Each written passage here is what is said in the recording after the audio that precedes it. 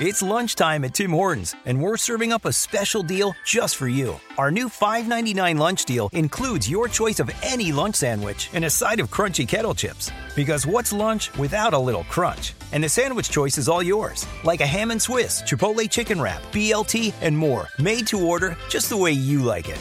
Tim Hortons' new lunch deal. Simple, delicious, and just $5.99. Now that's a good deal. Only at your neighborhood Tim's. U.S. only. Price and participation vary. Terms apply. Life's better with American Family Insurance because our home policies help protect your dreams and come with peace of mind. Save up to 25% by bundling home, auto, and life. American Family Insurance. Get a quote, find an agent at amfam.com. Products not available in every state. Discounts may not apply to all coverages on an auto or home policy. Discounts do not apply to life insurance policies. Visit amfam.com to learn how discounts may apply to you. American Family Mutual Insurance Company, SI, and its operating companies, American Family Life Insurance Company, 6000 American Parkway, Madison, Wisconsin.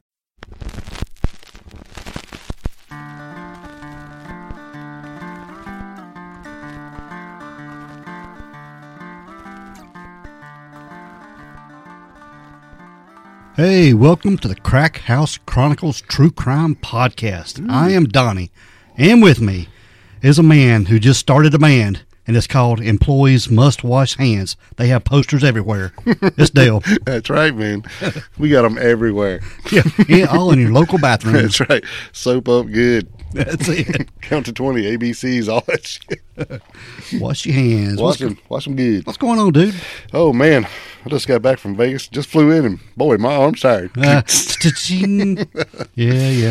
Oh, man. Yeah, no, really, we did. Me and the wife been out to Vegas for about a week, and just flew in this morning. So, man, we had a great time. Yeah, you're on Vegas time right now. Yeah, I'm trying to get back together. It's kind of crazy. You fly out there, you get out there like an hour after you leave, and you leave to come home. And our flight was at midnight. We got home at 7 a.m. Yeah, you lose a lot of time. It's crazy. Yeah, but man, it was good. We had a really good time. Yep. Yeah. That's it. And we're going to forego the shout outs this week. We have got an interview going on, but we want to remind everybody to check out the store page. Yeah, man. Get you a t-shirt, order you something cool. That's right. Get you some cool stuff. Yep. The lights are getting dim, so somebody needs to order something. Pump it up, man. Pump it up. And go to Apple Podcast and rate and review. Yeah. Write something in the box. Yeah, and if you find a random Crack House Chronicle sticker in Las Vegas, take a picture with it, and I will send you a free shirt. Man. Myself. That sounds like a deal. Because Dale stuck them everywhere. There are definitely some there. And we got some new stickers in the Crack House this week. Dude, these are killer, too. They are awesome. So we're going to start passing those out and get them out and let Yeah. you guys display them on whatever you stick them to. Yeah, stick them on your stickery. Yeah. Yeah, that's right. Yeah, I got one on the beer fridge right behind me right here in the Crack House. Yeah, it looks good, too. It does. Yeah. Along with the Area 51 magnet I brought you. I appreciate that. I appreciate that very much. All right, dude. We are going to get into this episode. Okay, it's going to be a good one, I think. And today we have our good friend, Laura Rist, back on the show. Yes. Yep. She has graciously decided to, well, she didn't decide, she agreed and wanted to be back on the show to discuss a case.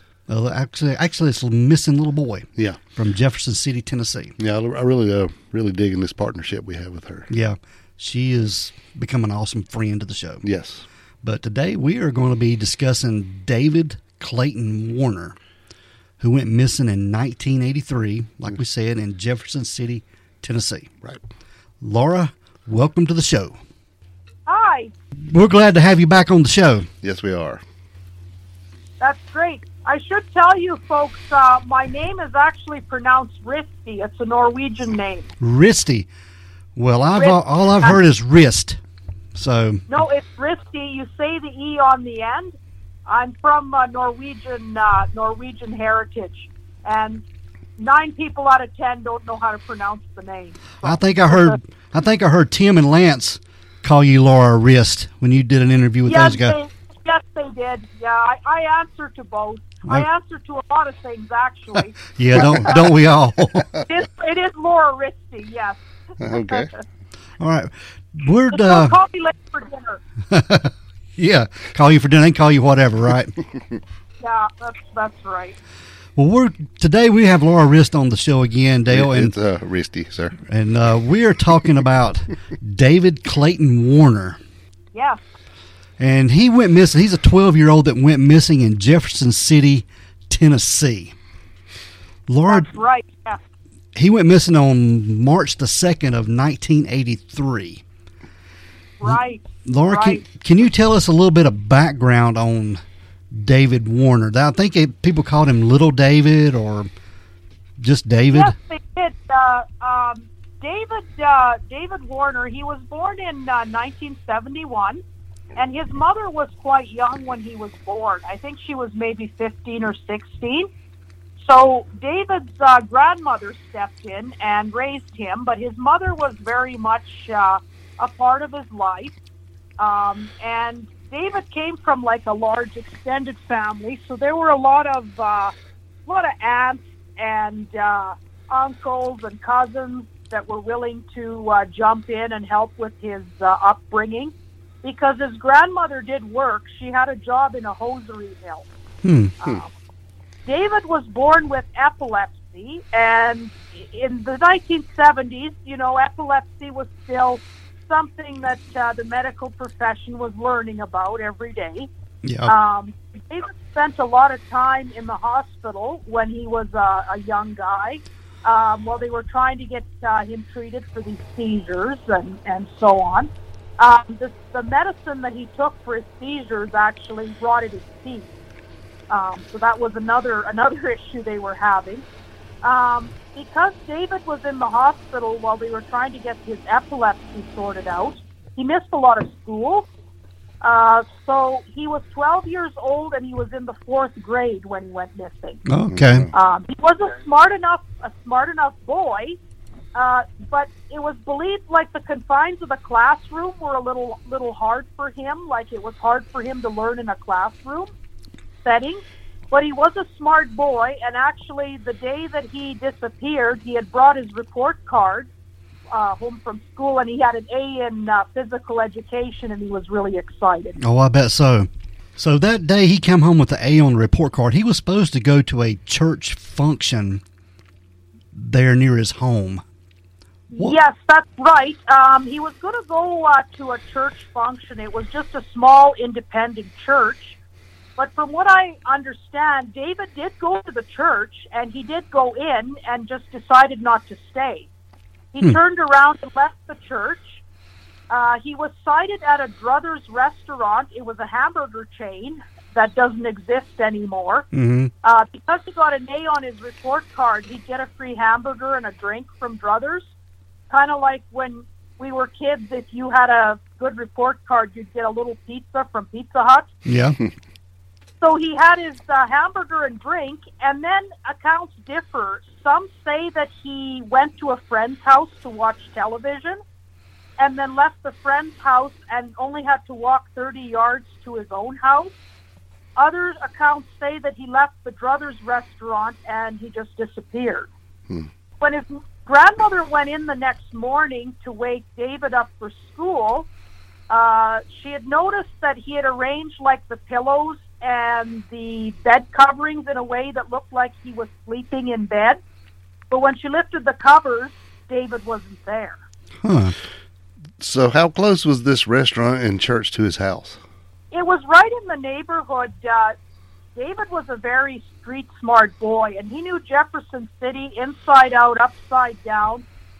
He was a boy that occasionally got into mischief, but never anything that harmed anybody else, and nothing major where the police had to get involved. Right. Mm-hmm. But because his grandmother worked, he spent a lot of time just roaming around, so he knew the streets and, like I said, the town like the back of his hand. And Jefferson City, I did some research. In the 1980 census, there was only about 5,500 people that lived in the town, so it was quite small. Right. Yeah. So he could walk to all these places. Yeah, Okay. and he also to the arcade and spent time in the arcade. It said that he could shoot pool and beat men twice his age. And he never knew a stranger. He was a very friendly boy, always talking to people. He was always willing to help people carry groceries. People would pay him to go to the store and pick up things for them and bring them back. And his family believed because he was so friendly and was of the thought that, everybody's my friend kind of thing, maybe that was he disappeared. Somebody took advantage of that. Yeah. Very possible. Why wasn't he checked on before the next morning? Do we know? Yeah. That I'm not sure. I've looked back through newspaper articles, and it doesn't really say. I'm not sure if his grandmother was at work and there was nobody else in the house really looking out for David. He was 12 years old at the time. Perhaps they thought he was okay to be on his own. The kid had been, they were fine to let him roam the streets and everything. Now, listeners got to understand, this is the 1980s. Things are a lot different now. Oh, yeah. But definitely. In the 1980s and prior to that, it really, if you didn't come home before the street lights came on, really nobody got too excited. That was kind of, your cue where you had to go in the house was the street lights started coming on. If you lived in the city, of course. I was a farm kid. Yeah. But that was your cue to come in the house. Right. But because they seemed to let David roam through town, maybe they just really weren't too concerned that anything was going to go wrong. Like I said, the grandmother possibly was at work. I don't know what shift she worked. Yeah, and that probably happened quite a bit. He would just come in, go to bed, and she would get him up the next morning for school. It was probably just a regular thing for them. Right. Well, one newspaper account said that he frequently, that the kid that he was, in some newspaper accounts, it said that he had gone to a friend's house to watch TV. Mm-hmm. And it was thought that, he might have just spent the night over there because apparently he had done that before. Yeah. I would have had to have had permission from my parents to do something like that, but perhaps it didn't raise any red flags. Well, it kind of seems like he was a neighborhood kid, everybody kind of pitching in, like you said. So Yeah. maybe it's a little bit different for him, and it would make sense, that everybody kind of looks out after him, Well, one of the police officers that was involved in the search for David said that if he was in his cruiser, just going around the neighborhood and checking, like if David was outside, he'd often come over and just talk to him and chat with him. Like I said, the kid didn't seem to know a stranger. He was very friendly, Mm-hmm. and he kind of thought that everybody was his buddy. I just wonder if David was very trusting. Seems that way. He was very trusting. His aunts and his grandmother said that was probably something that somebody took advantage of. They said that somebody could have easily gotten David in a car, Yeah. even if he didn't really know them or whatever. They might have said, "Oh, just get in" or whatever, and he probably would have gotten in. What was the story on David's biological father? Do we know? Well, there was a David's biological father. He lived in Florida. And he said that he hadn't seen David for about a year before David went missing. Mm-hmm. And apparently that there was some rumor going around that David had been sighted in Florida, and there was some issue with the Tennessee police department being able to coordinate things with the Florida Police Department and check into this, and there was a 3-month delay. Wow. In the time that this delay happened, the father had moved, they had trouble tracking him down, and so on and so forth. Apparently, a kid that looked exactly like David had been spotted in Florida. And once the police finally got their ducks in a row, so to speak, and went down and checked this out, of course, nothing came of it. But there was a rumor that the father, David's biological father, had taken him, had kidnapped him, and they could never substantiate that. They did track down David's biological father, and he did allow them to come in and search his apartment, but there was no sign of David. That is so crazy. Yeah. And really, I'm not sure what exactly the father would have had to gain by taking David necessarily. People got to have a motive for something. I don't know that he was paying any kind of child support or anything like that, if that was the motive to get out of paying it, to go and steal the kid back. If there was any animosity there, he hadn't seen him for a year. So I'm not quite sure. I couldn't find out too much about that fact. What about David's mother? She was 15 or 16 at the time. Where was she living at when David disappeared? She was still in Jefferson City, and she was very much a part of David's life. He was well aware that she was his mother, and his grandmother was raising him. Like, that was never kept from him or anything like that. It was mainly just, told to David, well, I was just too young to look after you properly. Okay. But she was very much a part of his life, and she was, of course, devastated when he went missing. Nothing that I could find said anything like where she would have contributed to his disappearance, anything like that. I couldn't find anything to that. Well, I'm sure she was looked into, as well as the grandmother and everybody else in his life. That's right. Yeah. Mm-hmm. Yeah. I have another lady that I talked to, and she's a missing persons advocate, and she's from Knoxville, and she studied this case quite a bit. And she told me that there were rumors that David was. I'm not sure if he was doing this against his will, or if he was doing it voluntarily. I mean, the kid was 12 years old. He was young. Mm-hmm. But she had told me that there was quite strong evidence that he was a drug mule. So he was carting drugs for someone. Wow. And she said that, that was kind of why he made it look like he was in bed or whatever. So if his grandmother or one of his aunts happened to look in his room, that they'd say, "Oh, David's just in bed," and he got into some kind of trouble with running drugs, and that's what led to his disappearance. That's a very, very possibility. Pretty interesting there. Well, he was, like I said, a very streetwise kid. Like, right. People said that he was streetwise, like, far beyond his years. It was just learning in school he had a little bit of trouble with. And he likely had a learning disability. Possibly the school system didn't know exactly what it was. Mm-hmm. There were a lot of kids that fell through the cracks back in those days because they couldn't quite pin down exactly what it was that was causing the issue with their learning, whether they were dyslexic or there was something else going on. Yeah. Yeah, there's no telling what was going on with his education back then. Right, yeah. He hung around pool halls and arcades. He was all over the place in that town. He knew everybody. He talked to everybody. It's very, very possible that that's what happened, and he just didn't really realize what he was getting himself into. Right. He was a pretty big kid. It seemed like he was like 5'5", even though he's only 12.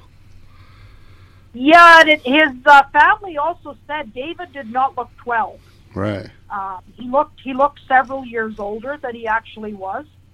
The only thing was, he'd been held back in school. So here's this big, kid who's just about a teenager, and he's struggling still in the 4th grade. Right. But, things were a lot different back in those days. Once again, to tell your listeners, the 1970s and 80s, they're totally different. Mm-hmm. Now, there were some sightings of David that day he went missing. There were some neighbors, I think their name was Bob and Joyce. They had seen him heading for the church, and then there was he was spotted again near the corner of I can't remember the name of the streets there, but I think it was Odell and Sycamore. Yeah, like gone down to that church function, and he'd gone in and kind of looked around, and then he took off. Mm-hmm. He went down to Druthers and got his hamburger and drink with his report card. And then some sources say he was last seen on the corner outside the restaurant. But other sources say he went to a friend's house to watch TV, then left the friend's house to go 30 yards to his house and just never seemed to get there. That is just so crazy. Are there any other rumors about David that you know of, or theories? Well, his one teacher had mentioned, and this kind of got debunked, but one teacher of David's mentioned that she had heard something that perhaps David had seen something that he shouldn't have, like a crime being committed or something like that. And maybe that was why he disappeared. But the police kind of put that at the bottom of the theory list.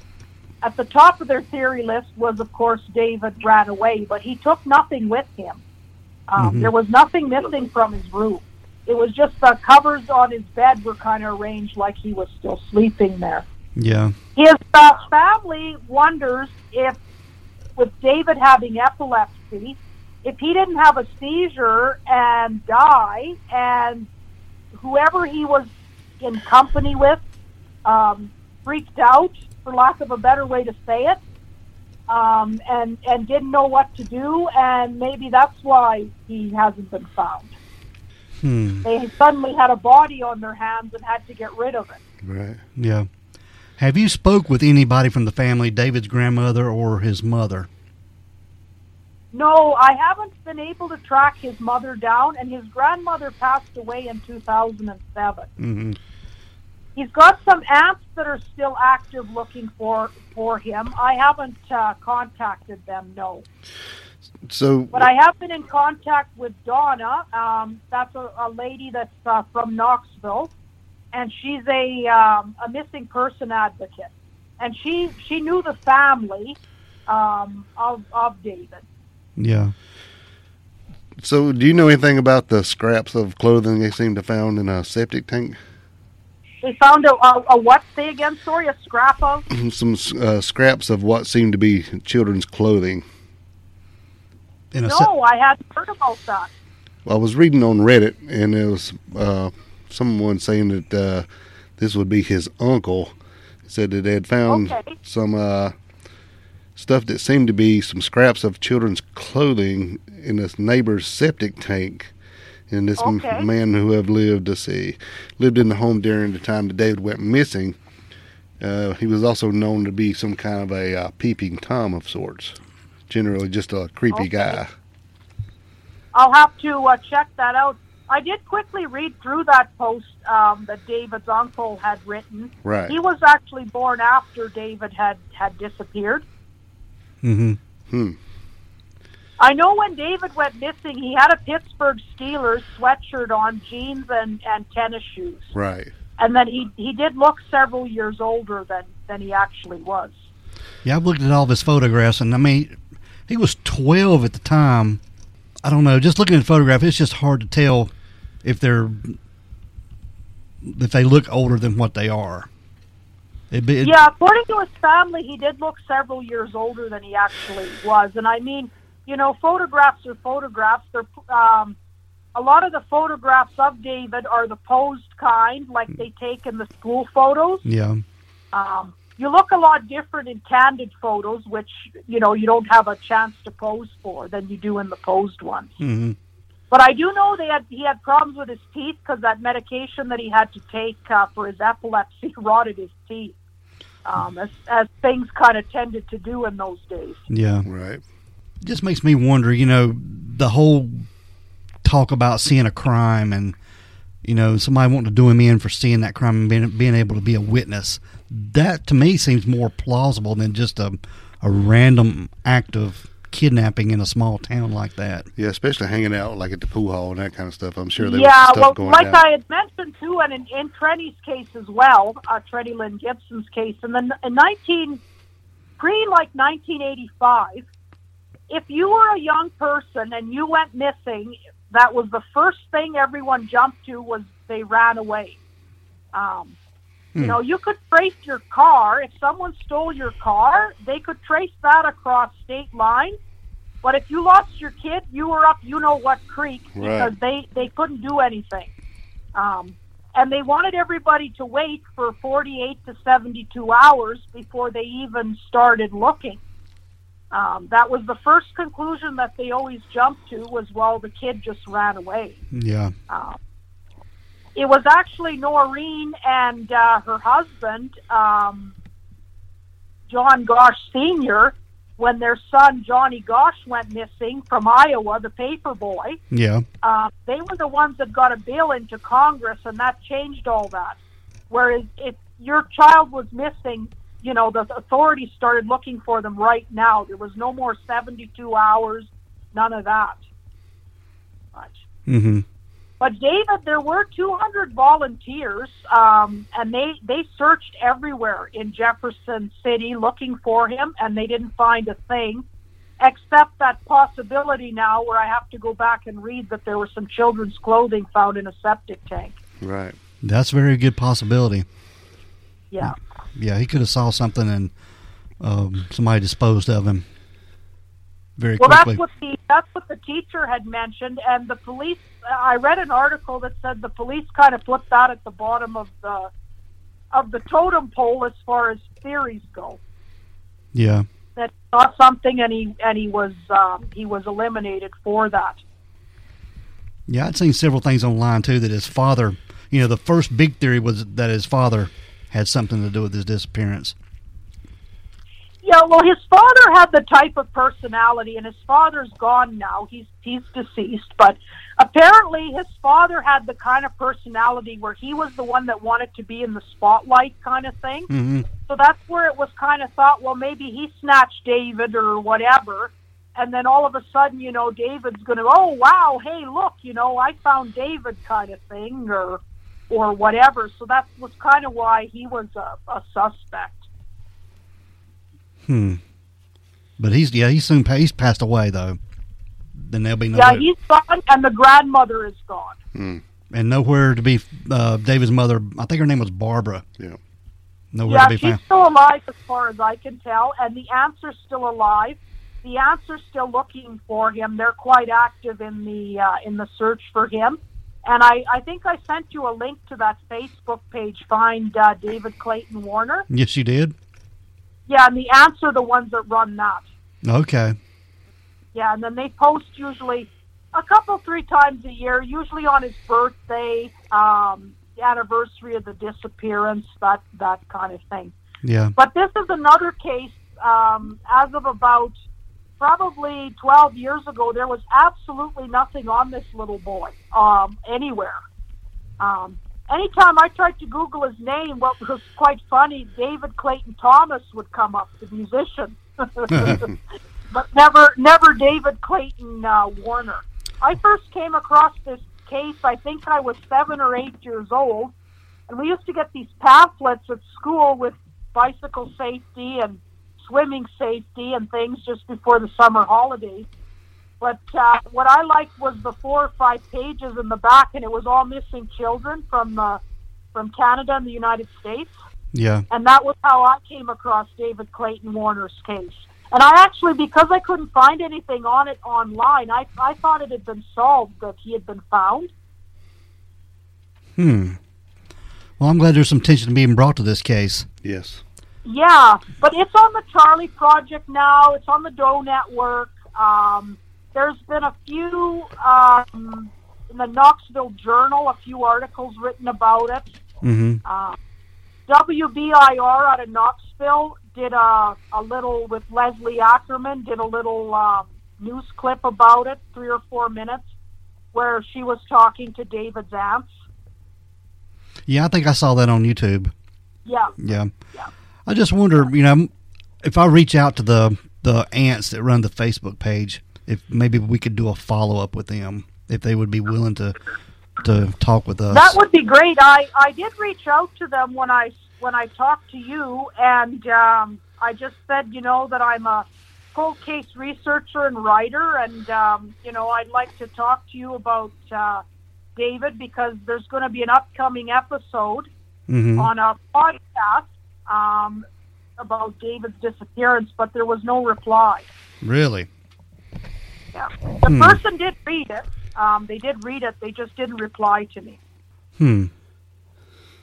Yeah, Dale was just, he just turned his laptop around and showed me a picture of the septic tank in relationship to David's house. Yeah, David's house. It's just like right. So how far away was it? Well, if you see David's house, and then there's the driveway which comes off the road to the left of the house.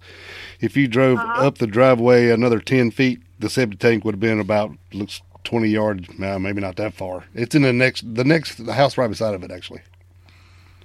Okay, and is this on the thread that's called My Uncle Little David Clayton Warner? Yeah, but I kept digging, and they said here's a picture from that, and it's an aerial shot. It's a pretty big photo, and you can see like the main blacktop road, and there's a road that turns off of it, and David's house looks like it's the second one on the left, and the one where the septic tank would have been the one on the corner, but the area would be at the rear right of the house, which would be almost next to the driveway where David's house is. Very close. Now, I'm just looking here because it's taken me over to Web Sleuth now. Yes. That's where we're going. Is the photo on Web Sleuth? Yes. Okay. Hey, I'm seeing Charlie Project, findthemissing.org. Let me see here. Here's the Facebook page. It's Web Sleuths. Let's see. The address is like forums, threads, Tennessee, David Warner, 1983, and it's a photo. But I don't know how I could send it to you quick where you could check it out. Yeah, I'm just scrolling through here. I'm on page 1. I'm trying to see if it's on page 2 or page 3. Be interesting to know this clothing, like whose clothing it was. Right. Mm-hmm. What size was it? That kind of. Yeah, there's no details on that. Okay, I'm on page 2 here and don't see it. I'm going to try page 3. Okay, is this it here? No, this can't be it. Somebody's singing. This definitely is not it. One of those dumb pop-up things. Yeah. Yeah, no, I'm on page 3 here, and I don't know what I'm reading here. It's just talking about some John Does that were found, if they were ruled out or not. Yeah, I'm looking at the photograph. It looks like it's just, the house is just like right next door. Yeah. Okay. Where the clothing was found in the septic tank. Now, did they analyze these clothes, like I say, to find out, what size they would have been, or? I haven't read the Reddit post. Dale is the one that pulled it up. Okay. I didn't see anything about that. I think you said they were children's clothes. This says, hi, recently, let's see, there's actually been some new info on this case. I do not know if it has been released to the public yet. There's a house right next door to where they live. Okay, here it is. Yeah, I got the photo here. Okay. Okay, yeah, I see what you mean. Yeah. Very close proximity here, and it says septic tank where clothing was found. Okay. Saying this neighbor has been known for being a peeping Tom or an all-around bad person in the neighborhood. Well, I guess a septic tank would be a good place, but I wonder how he got found out. Right, yeah. That they were in there. Now, it says we have images of the clothing found, but unfortunately I do not have them on hand to link to this post, so I don't know who we is here. Yeah, that's interesting there. I'll have to... there's someone here that says that they followed the case most of their lives. And hopefully if we can reach out to the family and on the Facebook page, and maybe they can tell us a little bit more about that clothing. And right, really interesting. Yeah. Yeah, sometimes when I reach out to people, it's not that they're not interested or anything. They're just guarded a little bit because they don't know, who this person is that's reaching out to them and if they're legit and so forth. Yeah, it's hit or miss when you reach out to people. We've run into that quite a bit. Yes. It is, too. I get a lot of people that say that I'm not who I say I am. There's nothing about, being a true crime researcher or writer. On my Facebook page, there's just a bunch of pictures of cats and things like that, and jokes and whatnot. not. And I'm like, well, a person has to relax, right? Yeah, you have to be a person first, that's for sure. Heck yeah. Yeah, that's right. That's right. So, but no, that's really interesting. I'm going to have to explore that septic tank issue a little bit further. Maybe find out who that neighbor was. Right. Yeah. That's something definitely to look in, who that Peeping Tom guy is. Yeah. Or was. Yeah. There was, yeah. Or go back through property records or something and find out who lived there in 1983. Yeah, definitely. Yeah. But that's my thoughts on David. I think that he, because of his trusting nature, he just met the wrong person and they took advantage of his trust. Yeah. Yeah, I tend to lead toward the theory that he saw something he shouldn't have seen and that somebody got rid of him. Yeah.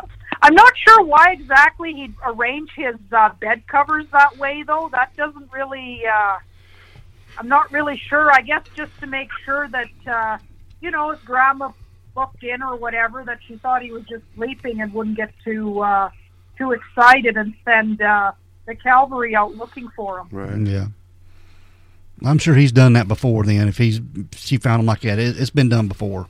Yeah. Probably. It wasn't the first time. Yeah.